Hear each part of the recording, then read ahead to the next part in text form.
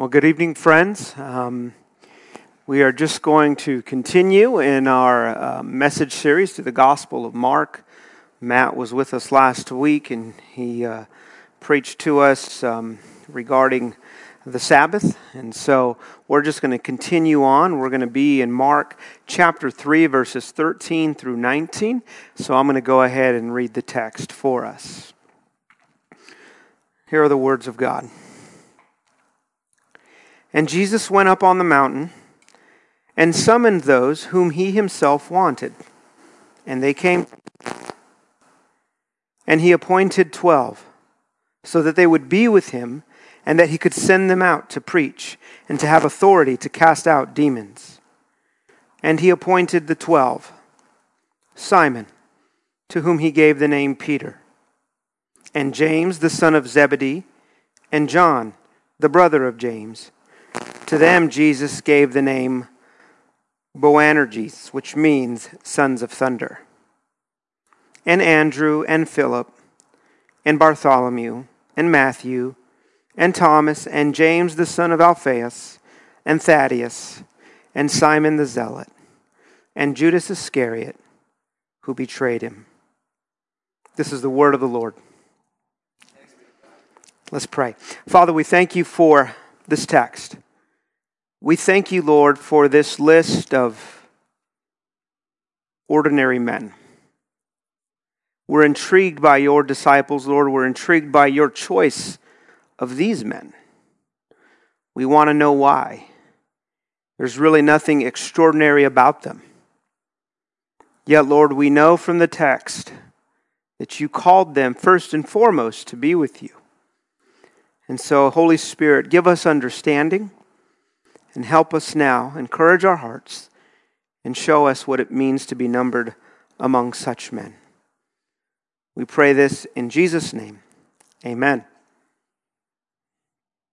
So there's good reason to believe as we come to this portion of the text and in the life and ministry of Jesus that we're about a year or a year and a half into Jesus' formal ministry. There's actually quite a few disciples. There's lots of disciples following Jesus. And the apostles have been numbered as Jesus' disciples. In fact, in Luke 10, Luke records for us that there was one time where Jesus actually sent out 70 men, 70 disciples. But it's here at this point in time in Jesus' ministry that he is going to select 12. Now, these 12 men, minus Judas, so 11, we're going to become pillars of the church. And the Apostle Paul in his letter to the Ephesians actually tells us that these apostles would be counted, just like the Old Testament prophets, as the very foundation of the church, with Jesus being the chief cornerstone. And so Jesus is about to choose 12 representatives that we're going to have a special place in the church. Now, I don't know if many of you knew, I grew up in the church. I grew up going to the Catholic Church. And I remember we would go to Mass. And I also remember in my teen years, we would go to the cathedral in Tucson, Arizona, because I lived in a town. And I remember the statues of the apostles in our own church and in some of the cathedrals. And I had this larger-than-life view of these apostles. I remember these men who, growing up, they had Saint in front of their names. Saint Peter and Saint John. And I thought, what did these guys have to do to have the title Saint in front of their name? These guys must be really special, is what I thought. They must have done something really good to impress Jesus to gain this sort of notoriety and this sort of veneration. I thought, who are these guys? And for those of you who know, my own faith became living between the ages of 18 and 19. And little did I know I had a lot more in common with these men than I could have ever thought. They were quite ordinary.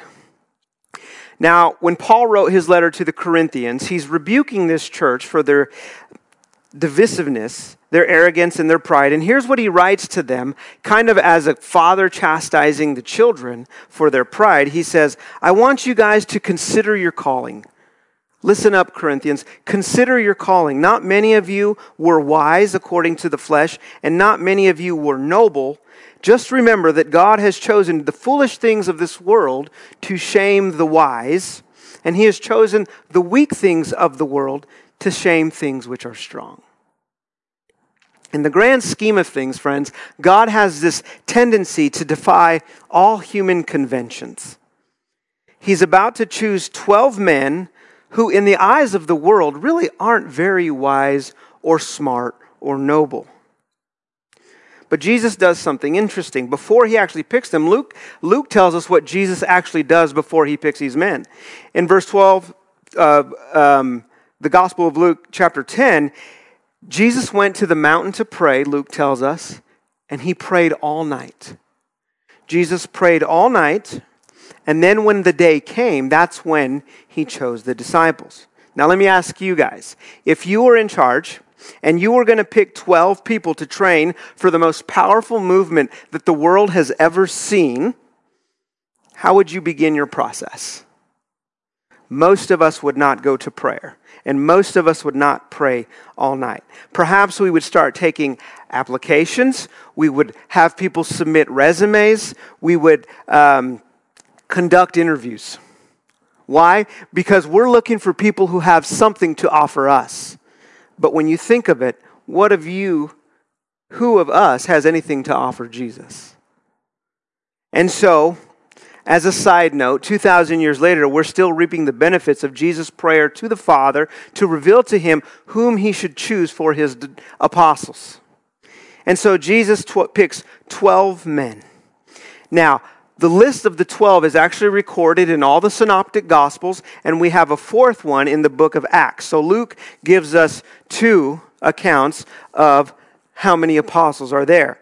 And when we read it, there's usually 3 groupings, 3 groups of 4. In the first group, we have Simon, also called Peter, James and John, who were the brothers, and then Andrew. Typically, because Peter is listed first, he's the leader of the group. The next group is Philip, Bartholomew, also known as Nathaniel, Matthew, and Thomas. And then the third group, which is James, the son of Alphaeus. Then you have Thaddeus, who also goes by Lebbaeus, who also goes by Judas. And then Simon, who's a zealot, and then Judas Iscariot. Now, if somebody ever tells you that the Bible can't be true because the lists aren't always the same, well, it's because sometimes one man goes by more than one name, okay? And so these groups are always listed in that order. The first person in each group is always listed first, but there's variations amongst how after the first person listed, that there's variations to how the gospel writers will list their names. And so this is what we have. Peter is always first, indicating his prominence, and Judas is always last for obvious reasons. He's the one every gospel writer says, the traitor. All right. And so, how do you preach a sermon that gives you just a list of men? Well, what you do is you share with the congregation how ordinary and how quirky these men were. It would be great to do a personality profile. Maybe Myers-Briggs. I tried to look the Enneagram number up for these guys. I couldn't find it. All right, but it's very interesting when we look into what were these guys like? Who were these Navy SEALs of the kingdom of God disguised as the clowns from the Ringling Barnum Brothers circus? Because that's what to the world these men looked like. Jesus was not the conventional rabbi who lined up the best of the best and the smartest. He sought the will of the Father and he chose those whom the Father revealed to him. And so let's look at these men and see what they were like. The first 4 men were all fishermen. And of course, the ringleader was Peter. His name was Simon. That was his common name. Jesus changed his name to Peter, which means rock. And if you read the gospel accounts, oftentimes when Jesus is talking to Peter, if he's using his name just for the common and ordinary use. So a few chapters ago, we saw that Jesus healed Simon's mother-in-law. Jesus also calls him Simon when he's blundering or making mishaps. He calls him Peter when he gets it right. It's interesting the way that comes out in the text. Peter was eager, he was bold, he was aggressive, and he was outspoken. He was the kind of guy who couldn't sit down and couldn't shut up. He loved Jesus fiercely, but he often didn't think before he spoke.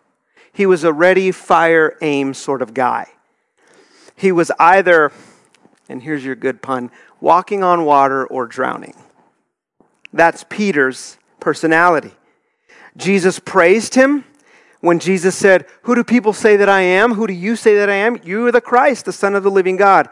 And then he says, "Blessed are you, Peter." But then he rebukes Peter. Why? Because he told Peter that he had to die. And Peter said, "No way, Lord. You're not going to die." And what does Jesus say? "Get thee behind me, Satan." Hot and cold. In the Garden of Gethsemane, Peter was willing to pull out a sword and chop off the ear of a man who was going to come and take his Lord. And then moments later, he couldn't even tell a little girl that he was a disciple of Jesus.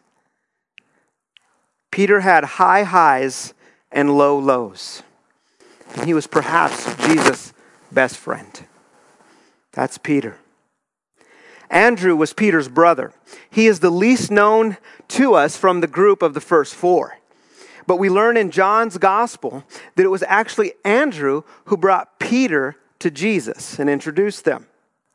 It was also Andrew who brought the little boy to Jesus who had 5 loaves and 2 fish. In another account, there were some Greeks who wanted to come meet Jesus. And these Greeks approached Philip, which we'll talk about in a minute. And Philip didn't take them to Jesus. Philip took them to Andrew. And then Andrew and Philip took these Greek men to meet Jesus. Andrew had a knack for bringing people to Jesus. And he was a guy who seemed to be okay with being a person in the background. And I'm glad he needed to be, because Peter, James, and John were pretty dominant personalities. And so now we come to James and John. They were also fishermen. James was older. These men were the sons of Zebedee. Their father was most likely a well-to-do fisherman, actually a businessman in the fishing industry. Church history suggests that Zebedee came from a Levite family, meaning he had close ties to the priest. This means the Zebedee family had prestige and status in the community. Jesus nicknamed James and John the sons of thunder. And when Jesus names you, he knows what he's talking about. In Luke 9, John, the younger brother, comes to Jesus and he says, "Jesus, there's a man casting out demons in your name, and we tried to get him to stop." And Jesus is like, if he's not against us, he's for us. John wanted them to stop because he wasn't hanging out with them.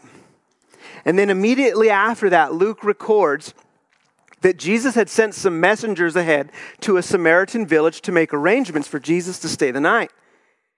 And the people in the Samaritan village rejected their request, and they came back. And James and John say, "Jesus, do we want to rain down fire on them?" This is James and John. And in another incident found later in Mark's gospel, which we'll get to, James and John ask Jesus if in his kingdom one can sit at his right hand and one can sit on his left. And then here's what I love about the gospel. They give embarrassing details. So in Matthew's account of that episode, it's actually Salome, which is their mother, who makes the request to Jesus. James and John had their mom go and ask Jesus if one can sit at your right hand and one can sit at your left. It often made me think of when my wife used to teach at Trinity Academy and grades came out. There was a lot of moms in her office trying to get their kids to get a grade that they didn't earn or deserve. But this was James and John. They seemed to clamor for status and for power. Then we come to the next group, which was led by Philip. His name appears first on the second list of men all the time. He was probably their leader. He was from Bethsaida, just like Peter and Andrew. And there's evidence that him, along with Thomas and Nathanael, are also fishermen. We get this hint in the Gospel of John. The synoptics don't give us, that is Matthew, Mark, and Luke, any information about Philip. So anything we know about him comes from John's gospel. It seems that Philip is a little indecisive and a little negative. So those of you who are indecisive and negative, you're a Philip. So in John chapter 6, the multitudes are coming to Jesus, and Jesus sees them coming, and he wants to test Philip. And so he looks to Philip. Some people say that Philip was the bean counter. They said, where are we to buy bread? This is the question Jesus asked, so that these people can eat. And Philip's like, 200 denarii is not going to be enough bread to give even a little bit. All right, he's a little negative. He's basically saying, I don't know how we're going to do this, Jesus. He's that guy in the meeting. And earlier I had told you about those Greek men who had come to Philip. Philip didn't know what to do. He's like, Andrew, do you have any idea? Andrew was the guy who was always taking people to Jesus. Philip didn't know how to cut out the middleman. He just took him to Andrew, and Andrew took him to Jesus. And then in John chapter 14, Jesus is in the upper room with his disciples. He says, don't let your hearts be troubled. Believe in God. Believe also in me. I am the way, the truth, and the life. No one comes to the Father but through me. Philip says, Lord, show us the Father, and that's enough for us. He's kind of like Thomas. I need to see. Show me. And Jesus says, have I been with you so long, and you have not yet come to know me, Philip? There's similar personalities between Philip and Thomas. And then we come to Nathanael, also known as Bartholomew, or in the Hebrew would be Bartolome, son of Ptolemy. He was from Cana, which is where Jesus did his first miracle. Philip and Nathanael seem to be close friends. And we see Nathanael in the first chapter of John's gospel. And Philip comes and tells Nathanael, we found him. We found the Messiah. The one spoken of Moses and the prophets. It's Jesus of Nazareth. And here's what Nathanael says. Can anything good come out of Nazareth? So he's a bit prejudicial here. All right, he's got this idea that nothing good can come from that dumpy little town. And so in the next moment, though, Jesus identifies this man for who he is.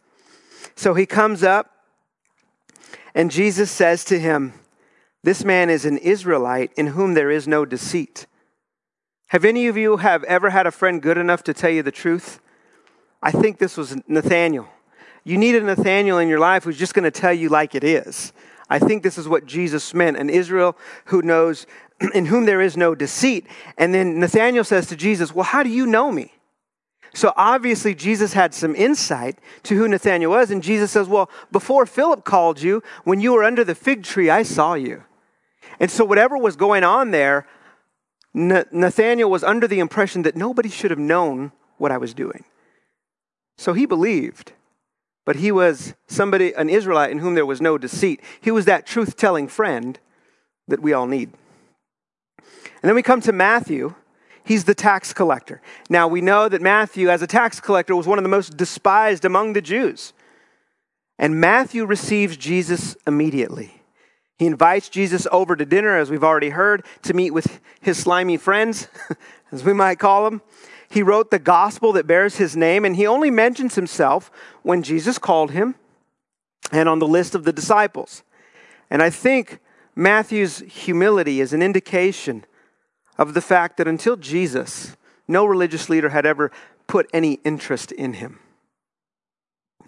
And then we come to Thomas, which many come to know as Thomas the Doubter. You don't be a doubting Thomas is kind of the phrase. One author convinced me that Thomas was probably more of a pessimist than a doubter.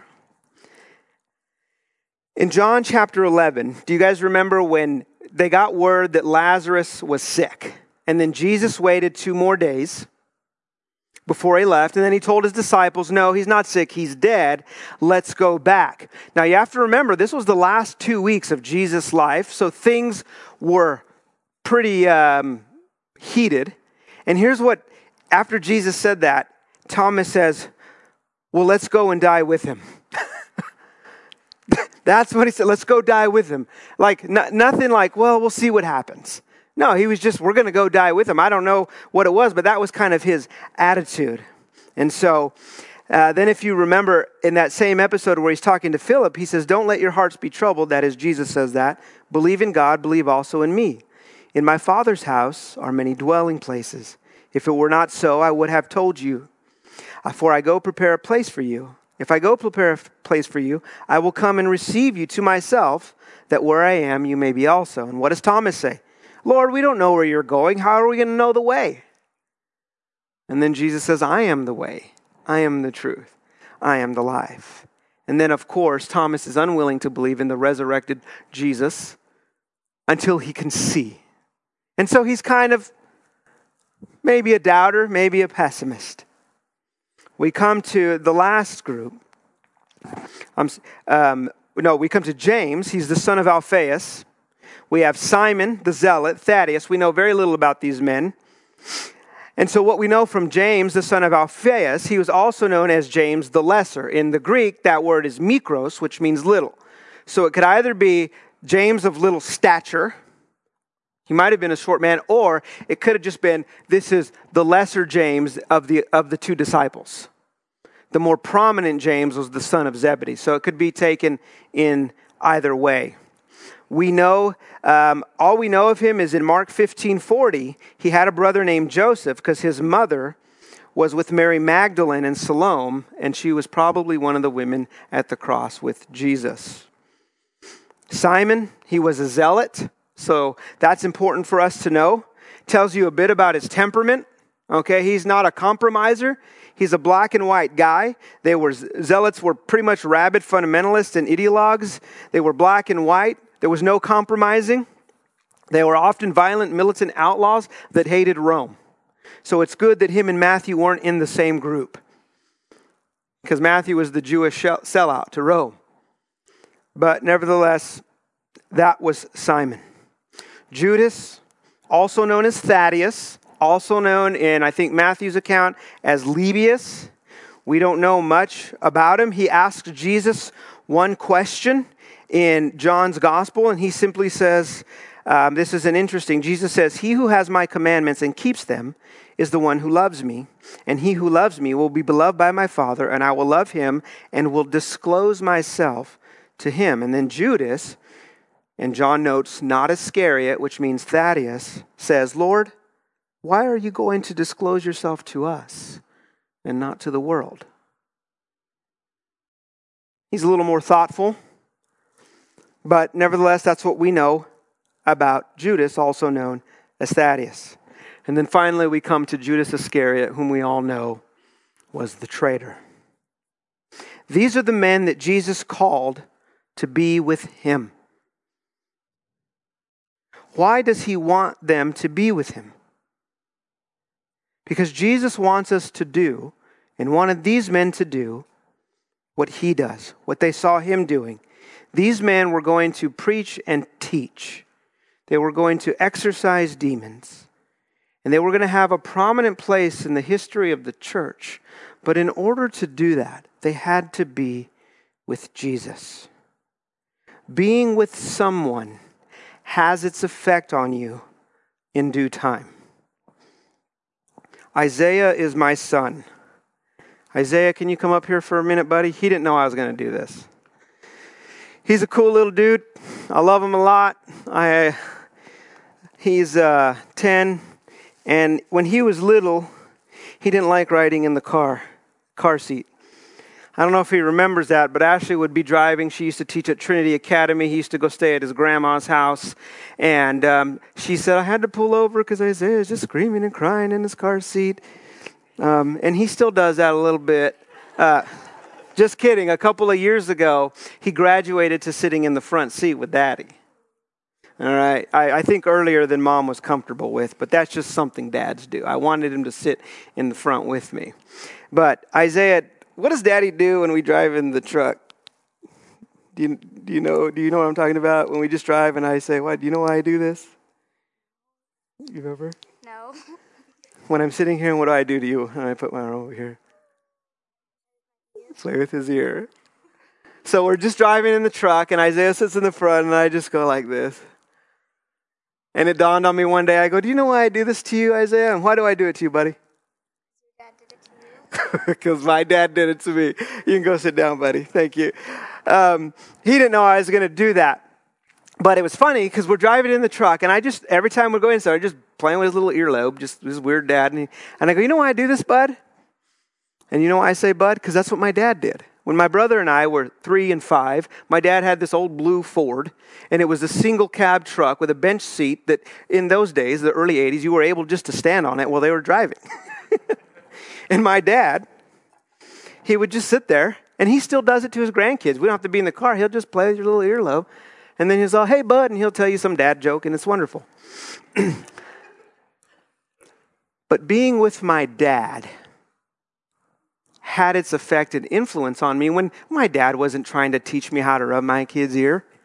It's just what he did, and it's just what I did.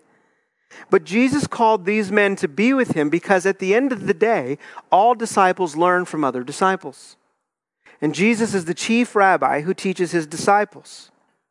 And so these men were ordinary. Some of them were despised in their own community, and few of them are quite obscure. They all had their peccadillos and personalities. But for all being Jewish men, they were actually a very diverse group. Diverse in personality and diverse in ability. And that's good news for you and me because we are all ordinary and we are all quirky in our own sense.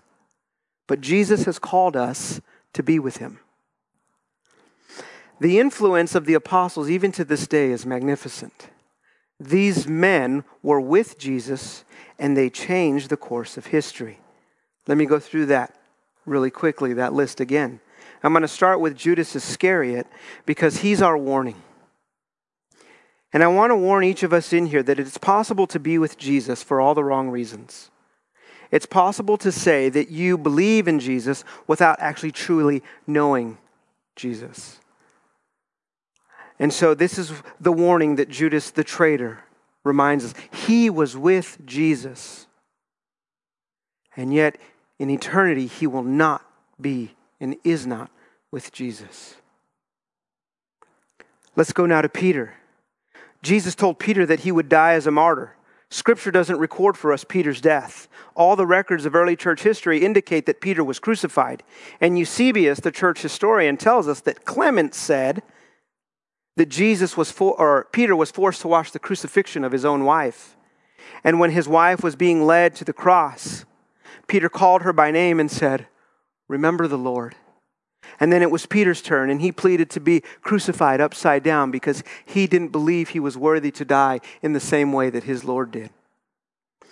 We don't have any record of Andrew after Pentecost, but church history tells us that Andrew, who was notorious for bringing people to Jesus, led the wife of one of the provincial governors of Rome to Jesus. And this man was infuriated, so he put Andrew to death by hanging him on an X-shaped cross. James is the only one whose death is recorded for us in the book of Acts. He was the first of the apostles to die, and he was killed by Herod. This was the nephew of Herod who put John the Baptist in prison. Eusebius, the same church historian, tells us that when James was being led to the judgment seat bearing his testimony, the man who was leading him was so moved that he said to James, "I am also a Christian." And so they were led away together, and on the way, the man asked James to forgive him. James kissed him and said, "Peace be with you," and they were beheaded together. John the Apostle did not die a martyr's death. We know that he was exiled. We know that he became a pillar in the early church. In his gospel, this son of thunder, John's gospel says, "I was the disciple whom Jesus loved." At first glance, that sounds a little bit arrogant, but given that John is the only gospel writer to record the washing of the disciples' feet, indicates that this man couldn't believe that this man loved me, that this Jesus would wash my feet. Philip. Tradition tells us that Philip was greatly used in the spread of the gospel in the early church, and that he suffered martyrdom. By most accounts, he was put to death by stoning at Heliopolis, 8 years after the martyrdom of James, so he would have been second in line. Many said that multitudes came to Christ under his preaching. Nathanael.